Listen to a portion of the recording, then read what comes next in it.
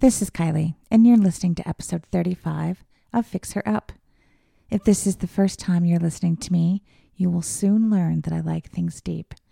This applies to feelings, intellectual conversations, and nachos. I mean, what can I say? I love nachos. If you've listened to other episodes and have come back again, thank you. What would you like on your nachos? And don't you dare tell me that you're not a nacho person. I don't know if I've ever met anybody who's not a nacho person. For me, the perfect nachos are on a sheet pan. It has to be a sheet pan. Some sort of meat. I prefer ground beef or ground turkey, but you can also do pork or chicken, as long as it's seasoned, you know.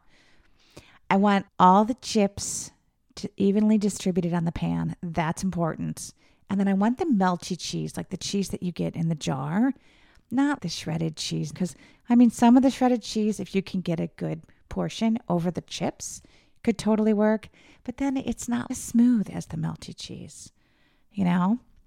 And then I want onions, but I want the onions cooked with the meat because I want those seasoned as well. And then I want some green onions on top. How do you guys feel about beans? I like black beans on my nachos.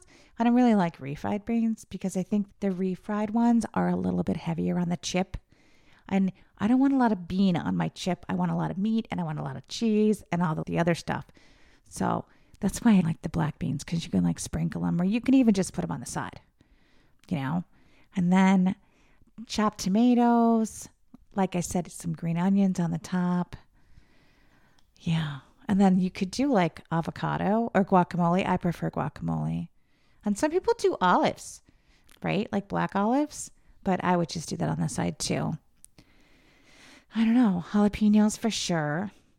Salsa sour cream on the side for sure. Yeah, I could totally go for some nachos. I could always go for nachos.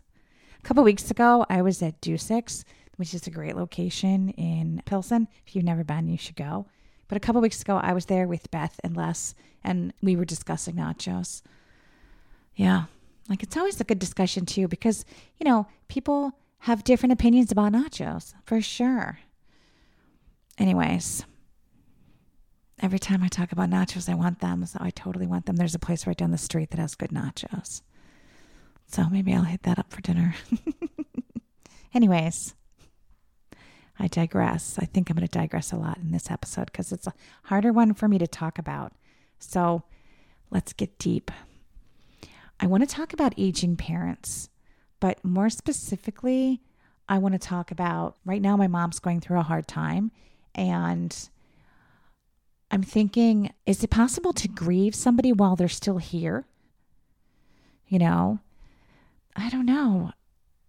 She's been sick, so I've been kind of thinking more about her mortality. Is that terrible or is that natural? I mean, she's older and she's not super healthy, so it's probably natural.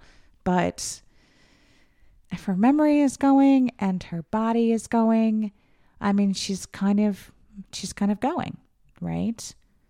You know, all of these different versions of her that I knew are going away and she's deteriorating. So I don't know. I don't think I'm grieving what could have been, because I'm pretty sure I did that in my 30s. At least I think I did that. But here's the thing. I do kind of feel like there was still some hope for us, you know. And I'm sure I've said this before. I'm not trying to be like all Pollyanna about it.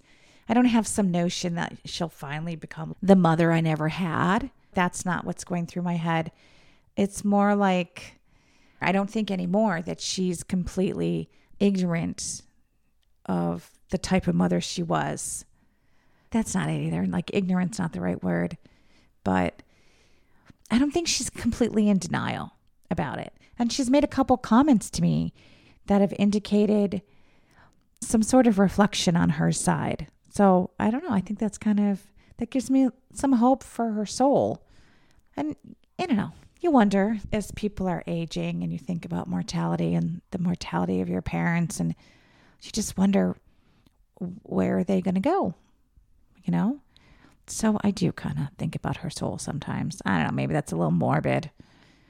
I don't know. One time, Caitlin and I were talking about the fact that I often end up mothering a lot of people in my life. I think I may have even expressed like the desire to have somebody care for me in that way. Not like in a whiny way, like, oh my God, I never had this, but kind of just stating my truth. Anyway, she said something insightful to me.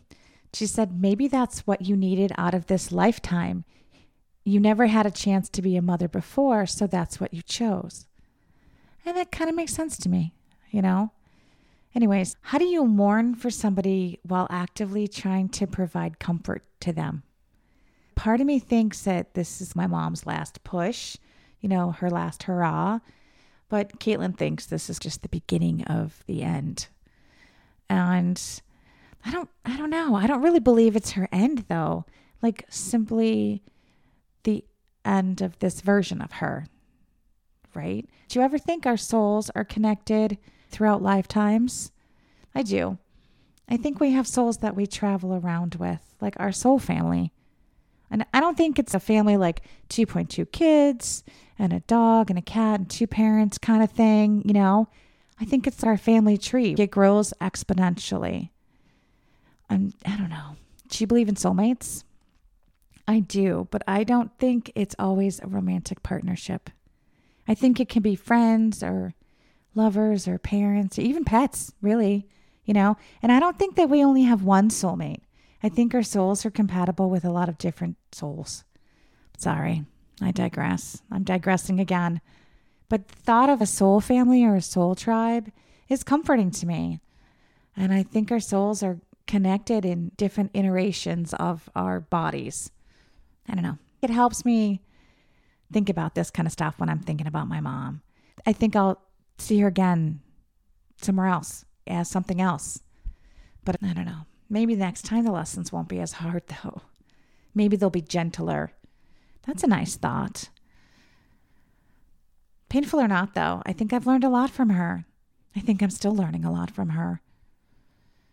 Sometimes I worry maybe I'm coming across too robotic about some of this. I don't know. Does that make sense?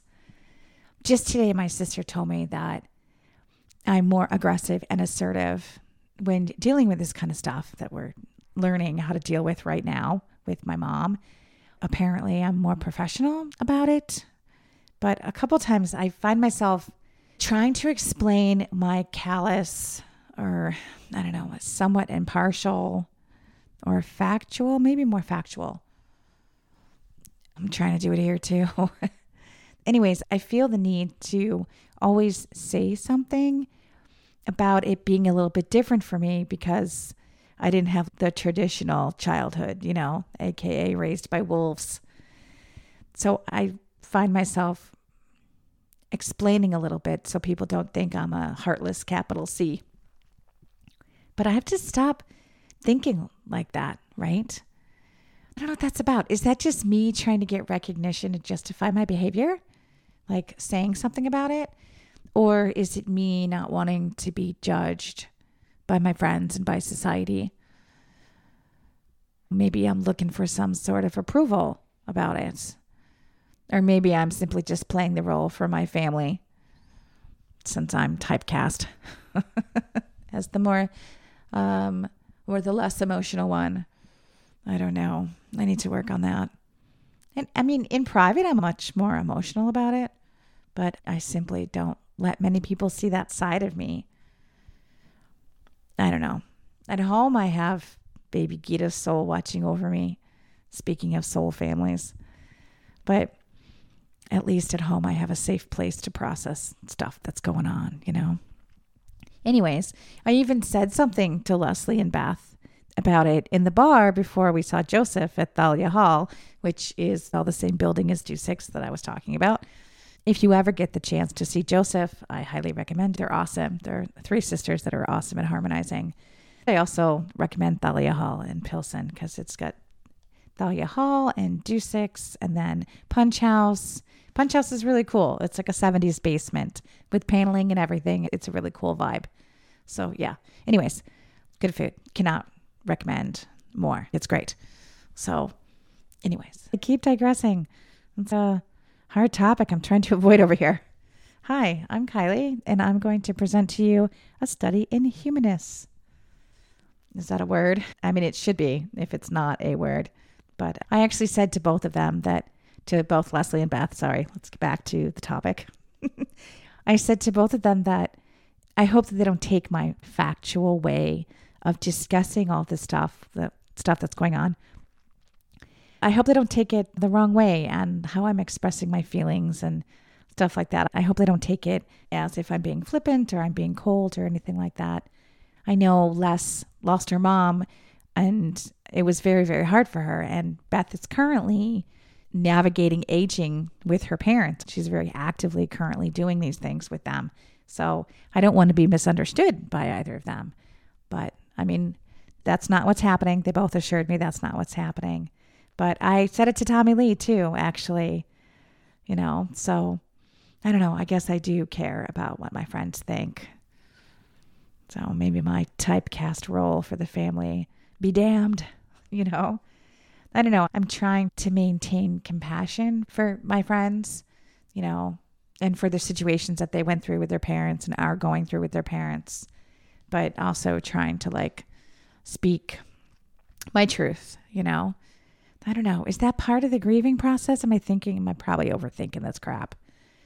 I don't know. Why do I need to follow a process though? Can I just feel it as it comes? I think I'm probably just going to feel it as it comes, I